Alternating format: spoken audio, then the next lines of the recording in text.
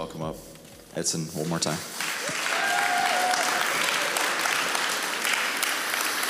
Good morning. Good morning. Morning. You ready? I think so. Yeah.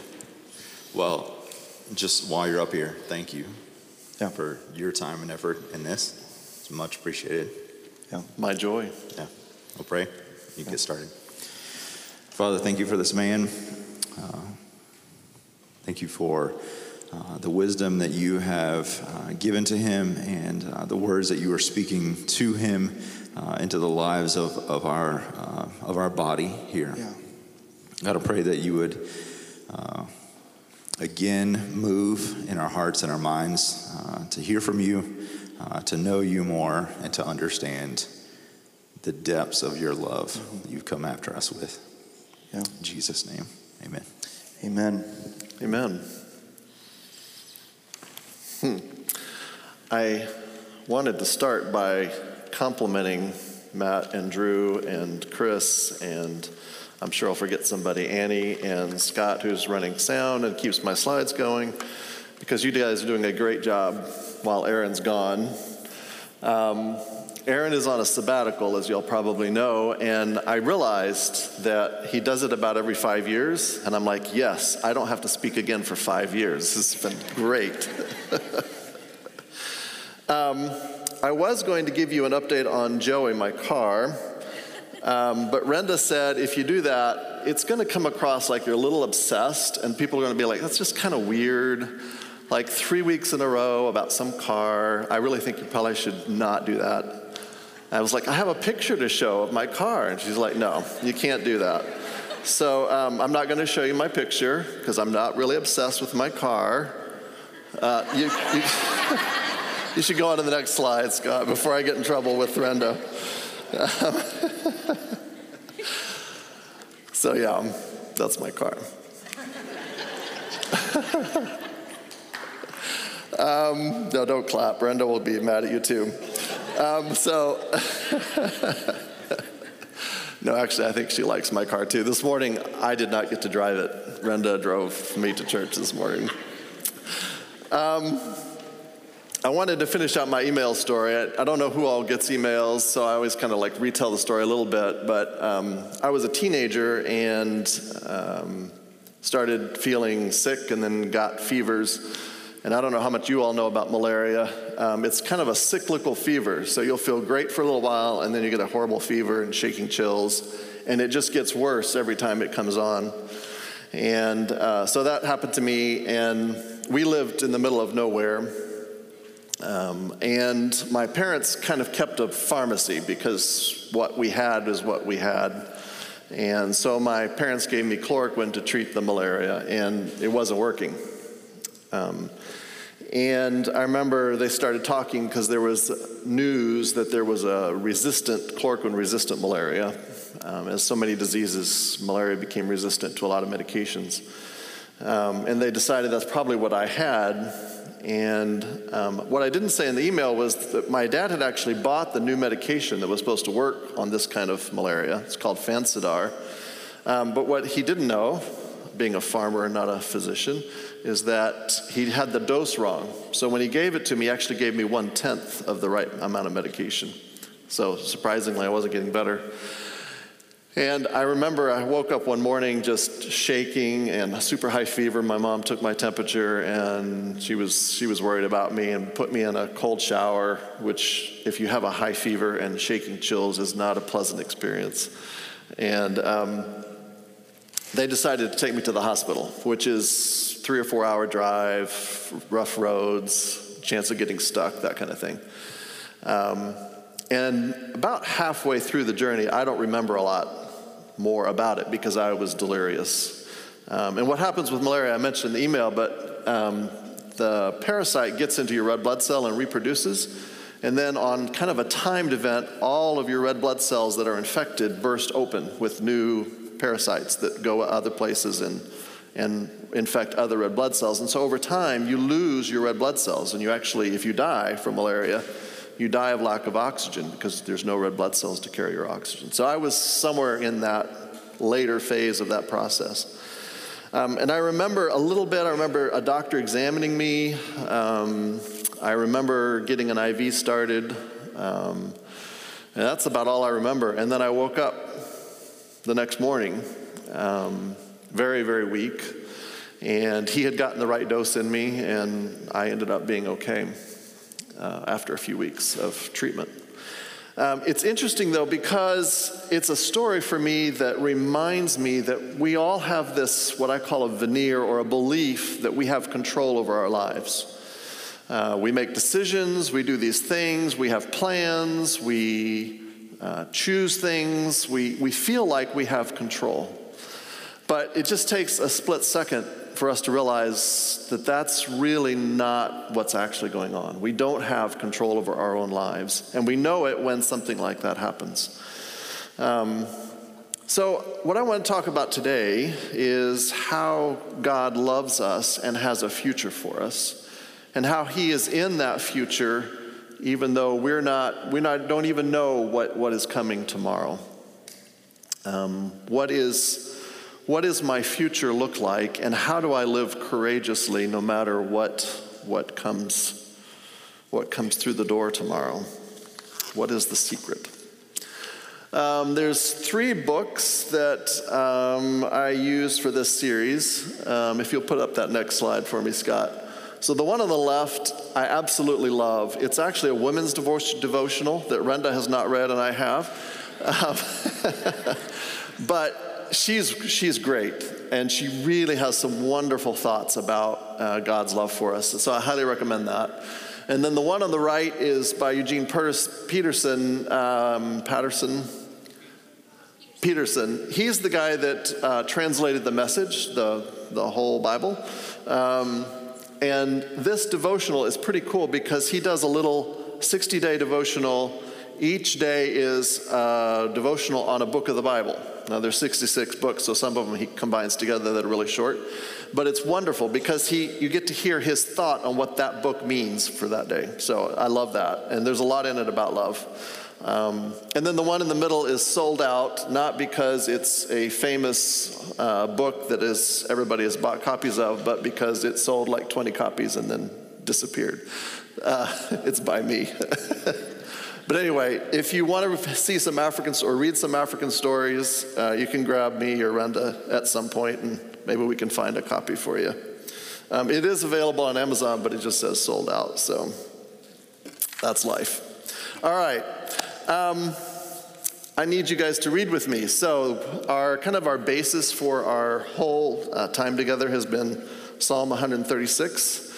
And this morning, instead of what I've written, we're going to actually use the scripture. So if you all will join me, and remember you're reading the italics. Give thanks to the Lord, for he is good. To him who alone does great wonders, who by his understanding made the heavens, who spread out the earth upon the waters. He remembered us in our low estate and freed us from our enemies. He gives food to every creature. Give thanks to the God of heaven. It's so important to remember to be thankful to God for what he's done.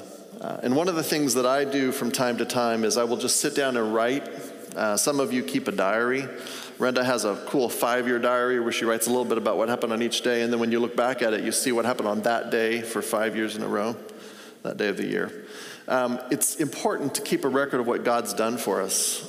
Speaking about house church, for example, we in our house church keep a little prayer journal. And if you look through it, it's full now. We actually got to the end, I think, last year of this little prayer journal. We have all these prayer requests that we've written down. And you go back through it, and Renda marks out, she's the one that keeps it for us. She marks out when the prayer is answered. And if you look at it, the whole thing is full of X's where she's marked out all the prayers that we prayed that have been answered. That helps us build our faith and our ability to look forward to tomorrow. So what happens to me, just to keep it real, is that I sometimes lay awake at night when I am dealing with a problem. And the lie that Satan tries to tell me is that all of this religious stuff that you do is kind of fake. Are you sure God's really on your side? Are you sure there's a God?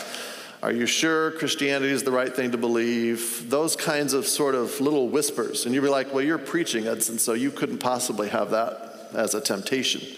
And yet that is something that I struggle with sometimes. And so I've learned now, I have like a little thing that I sort of say back to the night to remind myself that what I believe is not just a bunch of religious rules. It's not a myth. It's not a legend.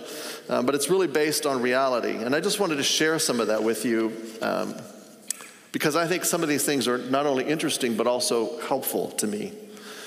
In 1900, 54% of people had not heard about Jesus.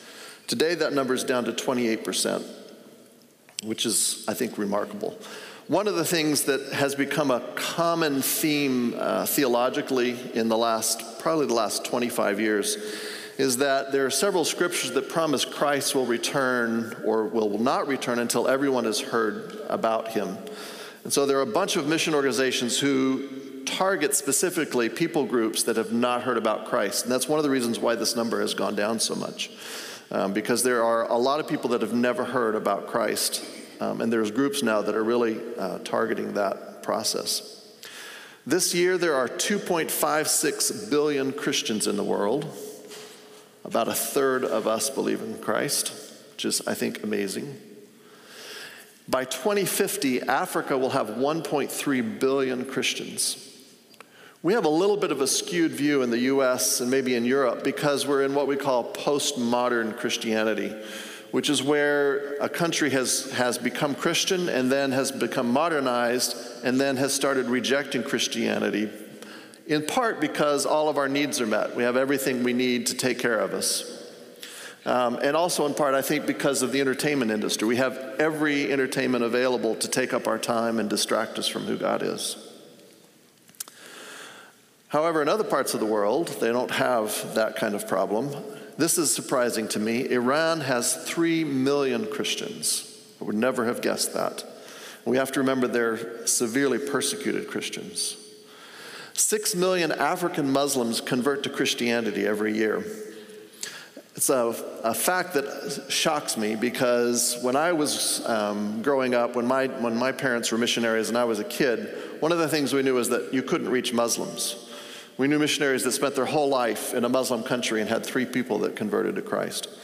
So we, in our minds, you could not convert Muslims. That has completely changed now. There are huge movements of the Holy Spirit where Muslims are coming to know Christ. In part, I mentioned briefly my sister's son, who was in Ethiopia as a missionary, and he was one of the people that started the Ethiopian conversion of Muslims to Christianity, and has actually taught all over the world about how to reach Muslims. And we also think America is the Christian country. The largest church in the world is actually in South Korea. The largest church in Africa outdoes anything we have in the U.S. The largest church in Africa is in Nigeria. 275,000 people attend every Sunday morning, which is just mind-blowing to me. The church in South Korea has 800,000 people that attend, which I can't even imagine. We could put our whole city in like a corner of their church. Our faith is not a fable. And I like to remind myself of this because so many religions are based on sort of fantasy and fable, cute stories, ideas that somebody wrote down. You know, there's Buddha, and you have to learn how to become transcendent in your meditation, and you have to learn to be good, and you have to learn to do this and do that. Our faith is not based on some great idea or fantasy. Our faith is actually built on reality. And this is actually a picture there in the background. That's the Sea of Galilee. And if you go there, you can see where Jesus walked, and you can see where his disciples lived, and you can walk in his footsteps. And when you're there and you study the archaeology, you quickly realize that there's no idea in Israel that this is a fantasy or this is some story. This is real. This is stuff that archaeologists are actually investigating. There's no doubt about whether or not Jesus was a person or whether or not he walked around in Israel. And so I'm shameless plug here. Ren and I are hoping to lead a trip to Israel in 2024, probably March or April. So if you're interested, we're going to start working towards that and organizing that.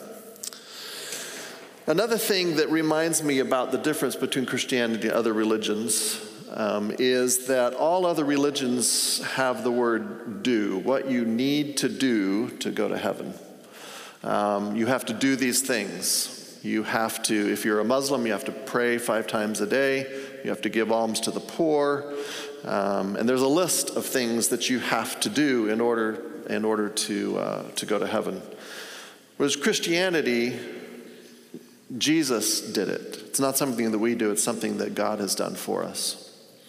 And it's a reminder that our faith is based on God, not based on what man achieves.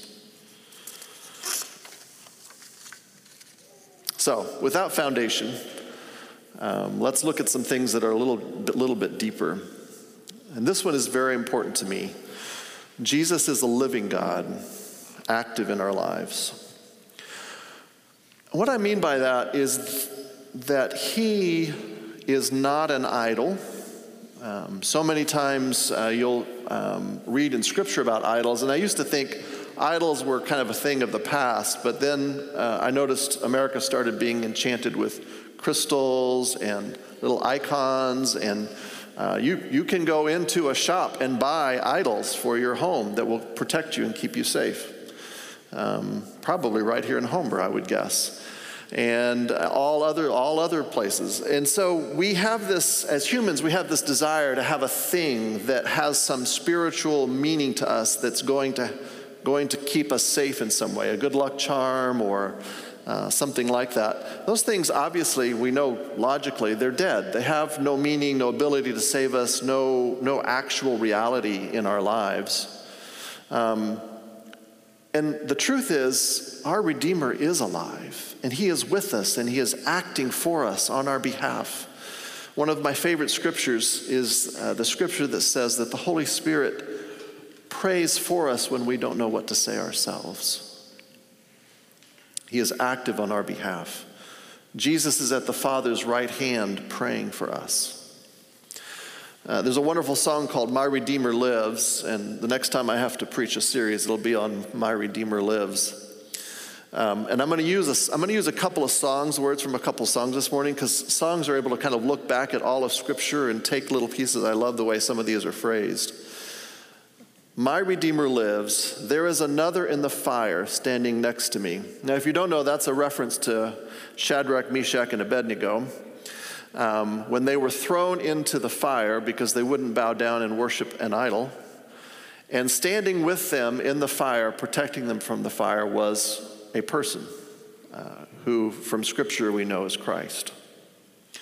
There is another in the water holding back the sea.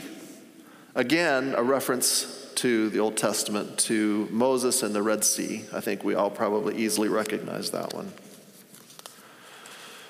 There is a cross that bears the burden where another died for me.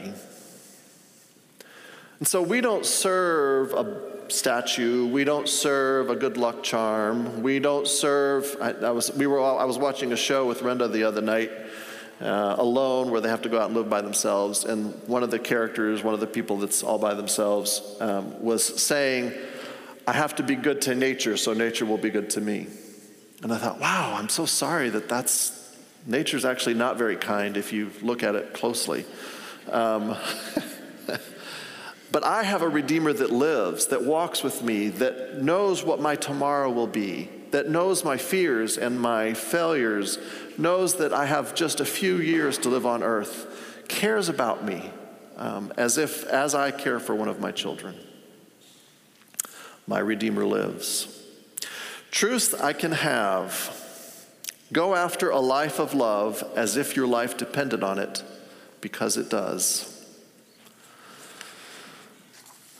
So this is taken from 1 Corinthians chapter 13, and that devotional, Fiercely Loved. You are fiercely loved. And I love the way she phrases this. Love fearlessly because there's no fear in love.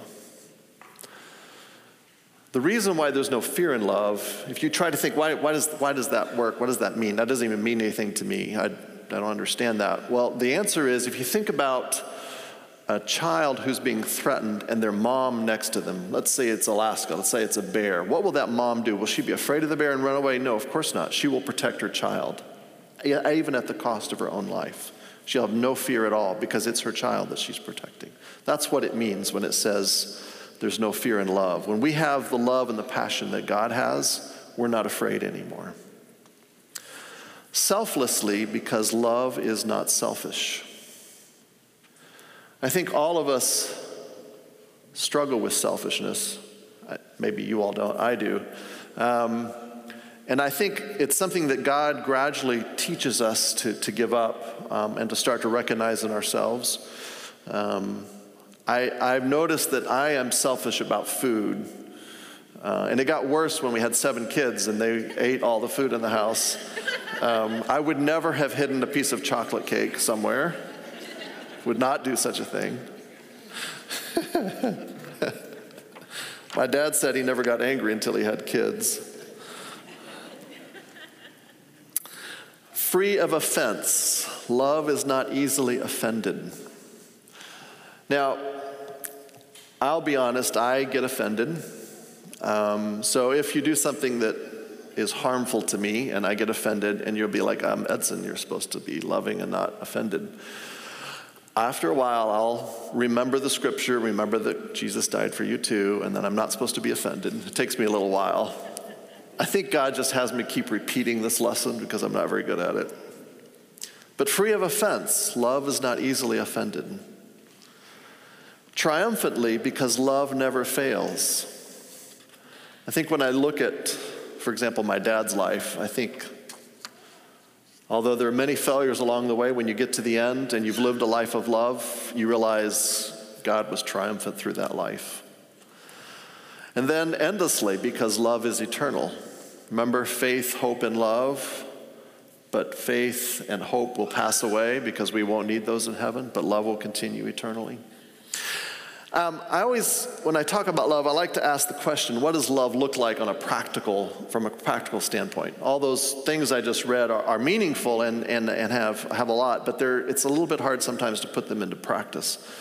And this is what I think about when I think about what love looks like. So my sister and her husband had to come back to the States because one of their children kind of had the mental age of about a 5-year-old. And as he got older, he really needed some training and some systems that were not available in Ethiopia. So they took a leave of absence from Ethiopia to give him some time to get proper education for what he was able to do.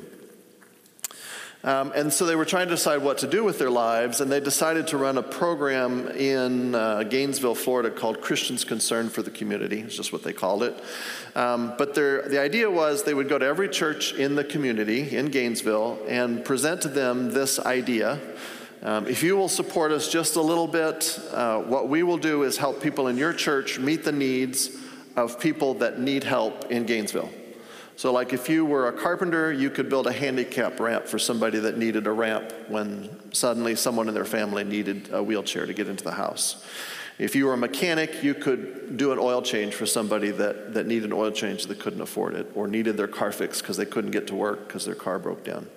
So they kind of put needs and ability together. They also provided furniture. So if you wanted to donate furniture, you're getting rid of an old couch, they would keep it and then give it to someone that needed a couch. And on Sundays, if you happened to show up at their house, there would be 15, 20 people there. Most of them often were people they had never met themselves. They just ran into them that week and said, hey, you want to come to our house on Sunday? The food wasn't fancy. It was usually some kind of stew, really cheap stew. But the love was plentiful. And everyone at the table would be asked, how can we pray for you? What do you need that we can help with? And it was a place where you just automatically knew everyone here is going to get some love today. And I think that's kind of what love looks like. Love is very practical. It meets people's needs. That's why, like I've said before, I love that our church says at the end, if you're hungry, come see someone. There's resources, there's things available. Love is about being with each other and caring for each other, especially those that are struggling and having the hardest time. Another truth that I can have, his love is there. There's a Hebrew word for the name, one of the names of God. It's one of my favorite names. It's Yahweh Shammah. And it means the Lord is there. And when it means the Lord is there, it doesn't mean like over there, but the Lord is there in the place that you are going, already waiting on you. Yahweh Shammah. When Ren and I were relatively newly married, my sister said to me, hey, Edson, we're going to a marriage conference. We would love for you guys to come. And we were newly married, and we thought that sounds like a great idea. We should go to this marriage conference. So we show up. We were both in residency, so it was actually a little bit of a difficult thing for us to both get time off. But we managed to do it. We show up, and my parents were watching the kids. And we show up, and and we're like, everybody here is over 70. Like, this is really a little bit weird. Well, it turned out that it was a conference on grace. But my sister had decided we would not come for a conference on grace, but we would come for a marriage conference. To this day, she denies she did that, but Ren and I know the truth. So anyway, it was a conference on grace, and it was very special, and it had a lot of meaning for us. The speaker was a little bit senile. He announced at the very beginning, at the beginning of the conference, he said, I am getting older in my years. I tend to forget what I'm talking about. And he would pick out somebody in the audience and he would say, you're responsible for remembering what I was talking about, and you have to remind me when I get off track. And every once in a while he would stop and be like, what was I talking about? He was a great guy. He had an incredible life with Christ. And that was the joy of what he was sharing, was his stories. So he was a pastor at one point and had kind of retired. His wife died. And he decided that God was calling him to move, so he moved to another town and kind of lost some of his support system that he had. And then he found out, went to the doctor, he wasn't feeling good, found out that he had colon cancer. And so he had to have surgery, and he woke up in his room after his surgery by himself, alone. And his doctor came in and said, it wasn't good. We weren't able to get it all. You probably have about 6 months left, and walked out. And he was laying there in bed by himself with no family, no one around.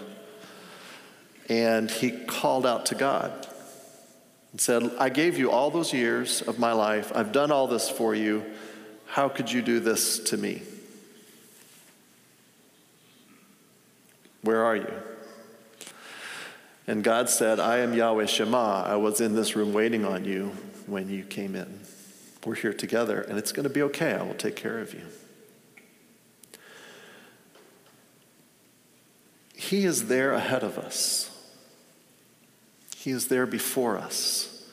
He is there on our days when we find out some disaster, something terrible has happened. God is already there. It's not a surprise to him. It's a shock to us, but not to him. He is waiting on us in the dark times. You all know these two verses, but I want to share them. I just want to say them out loud. They have so much meaning in my life when I am in those times of struggle and darkness. For I know the plans I have for you, declares the Lord, plans for welfare and not for evil, to give you a future and a hope. Jeremiah 29:11. And its companion verse in the New Testament from Paul. And we know that for those who love God, all things work together for good, for those that are called according to his purpose. Those are the verses I pull out on the days when something's happened with one of my kids.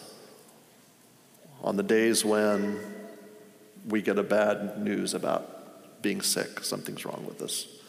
On the days when we're scared, those are the verses that we pull out. Truths that I can have, fear not. So I'm going to tell you the story after the verse, but it's quite a story. Short story, but has a lot of meaning for me. But now God's message. Don't be afraid. I've redeemed you. I've called your name. You are mine. When you're in over your head, I'll be there with you. When you're in rough waters, you will not go down. When you're between a rock and a hard place, it won't be a dead end, because I am God, your personal God, the Holy of Israel, your Savior. I paid a huge price for you. So when I was in Tennessee, one of my jobs was to do a fairly complex procedure where if someone had a tumor in their liver, we would order radiation beads, little tiny radiation beads, and we would put them through their bloodstream in a little catheter, a little tube, into the liver and have them deposit in and around that tumor. And the radiation would then kill everything in that little area where we deposited those beads. And the idea was, of course, that it would kill the tumor. It was never something that we considered to be like completely successful, but we were something that we would use to control a tumor that there wasn't any other treatment for if chemotherapy was no longer working. And I had a patient that had a kind of tumor called a cholangiocarcinoma, which is a tumor that radiation and chemotherapy doesn't do a very good job for. And it was her fourth treatment. So she had come 3 times, and 3 times we had done this procedure for her. It's a pretty complex procedure. It's hard to go through, and you don't feel very good afterwards. But it had kept her alive and been helpful for her. And she came in for the 4th treatment because it had started growing again on her CT scan. And one of the things we do before we start the procedures, we check all the lab work to make sure the patient is still a candidate. And it turned out she was not. She was sicker than we could treat. And I went in and sat by her bed as she was waiting in the pre-op area to say to her, there's really nothing I can do for you. I can treat you if you want, but it probably will not go well for you. It's probably not the right thing to do. And that's bad news, right? That's the kind of thing, as a doctor, you're expecting some grief, you're expecting probably some anger, those types of reactions, some fear. This particular lady, I told her all of that information, and she smiled at me and she said, don't you worry, Dr. Knapp, I'm ready. I'm ready to go. And I thought, wow, that's kind of an unusual reaction. And I said to her, how are you so comfortable with this news? And she said, I didn't know this at the time.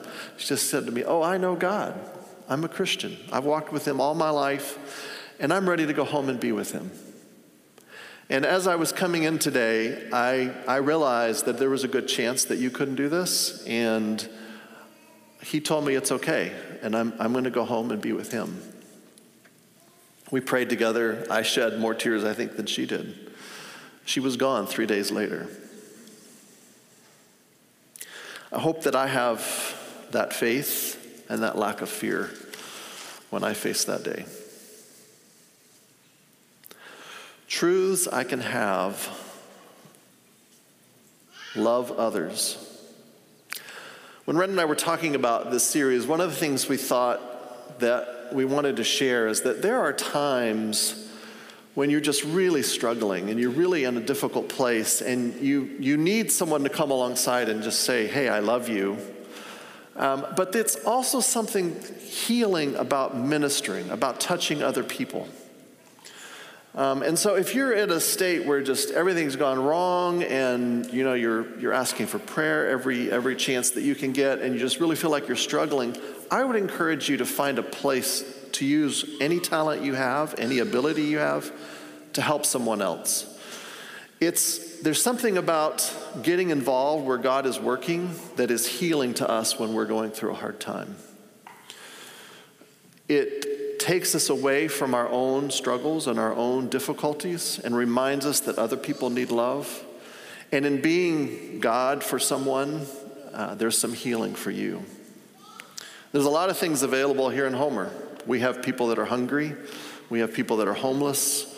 We have people that are thirsty. We have people that need any skill that you have. And if you are not involved, just come up and ask one of us. There's lots of places that you can be touched. We're reminded that this is our calling by God. John 13:34 and 35. Let me give you a new command. Love one another in the same way I have loved you. You love one another. This is how everyone will recognize that you are my disciples, when they see the love you have for each other.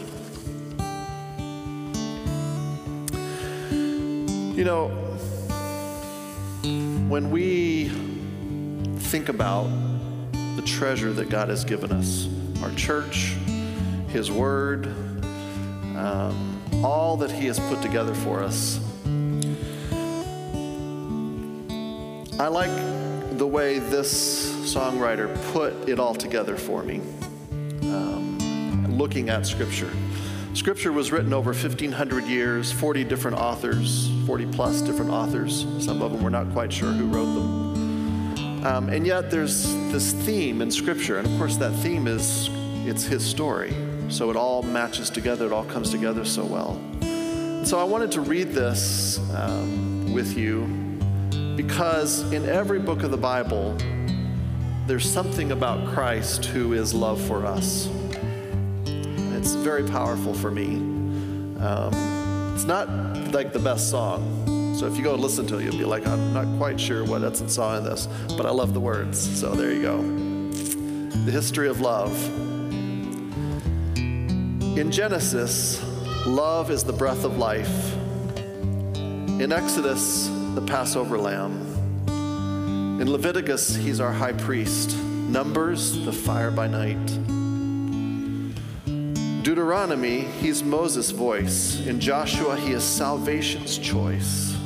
Judges, lawgiver. In Ruth, the kinsman redeemer. A real quick pause there. If we go to Israel together, Ruth lived in Bethlehem, which is the house of bread, which is where David was born and also where Jesus was born, the house of bread, the bread giver. 1 and 2 Samuel, our trusted prophet. In Kings and Chronicles, He's sovereign. Ezra, true and faithful scribe. Nehemiah, He's the rebuilder of broken walls and broken lives. In Esther, He's Mordecai's courage. In Job, He's the timeless redeemer. In Psalms, He's our morning song. In Proverbs, wisdom's cry. Ecclesiastes, the time and season. In the Song of Solomon, He's the lover's dream. In Isaiah, the Prince of Peace. Jeremiah, the weeping prophet. Lamentations, the cry for Israel. Our mercies are new every morning. Ezekiel, He's the call from sin. And Daniel, the stranger in the fire. Shadrach, Meshach, and Abednego. In Hosea, He is forever faithful. In Joel, He's the Spirit's power. In Amos, the arms that carry us. In Obadiah, He is the Lord our Savior. In Jonah, the great missionary. In Micah, the promise of peace. In Nahum, He is our strength and our shield. In Habakkuk and Zephaniah, He's pleading for revival. In Haggai, He restores a lost heritage. In Zechariah, our fountain. In Malachi, love is the Son of righteousness, rising with healing in His wings. In Matthew, Mark, Luke, and John, He is God, man, Messiah. In the book of Acts, He's fire from heaven, the Holy Spirit within us. In Romans, He's the grace of God. In Corinthians, the power of love. In Galatians, He is freedom from the curse of sin. Ephesians, our glorious treasure. Philippians, the servant heart. In Colossians, He's the Godhead Trinity. In Thessalonians, He is our coming King. In Titus, Timothy, and Philemon, He is our mediator and our faithful pastor. In Hebrews, the everlasting covenant. In James, He is the one who heals the sick. In In 1st and 2nd Peter, he is our shepherd. In John and Jude, he is the lover coming for his bride. And in Revelation, he is the King of kings and the Lord of lords. You see, love, and by love I mean the one that died for us, the one that wrote all those words for us. His beauty and love will chase after you every day of your life. It doesn't matter whether you're walking away from him or walking towards him. It doesn't matter what you're doing each day. He will pursue you unrelentingly, fiercely, every moment of your life. He is love for you.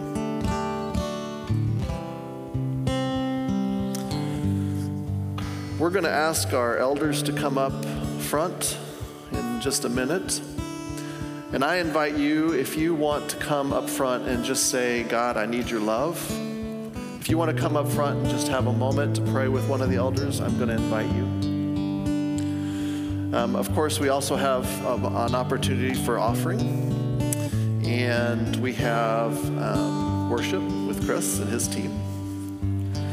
And we have communion. And I love communion because communion is when we remember his love.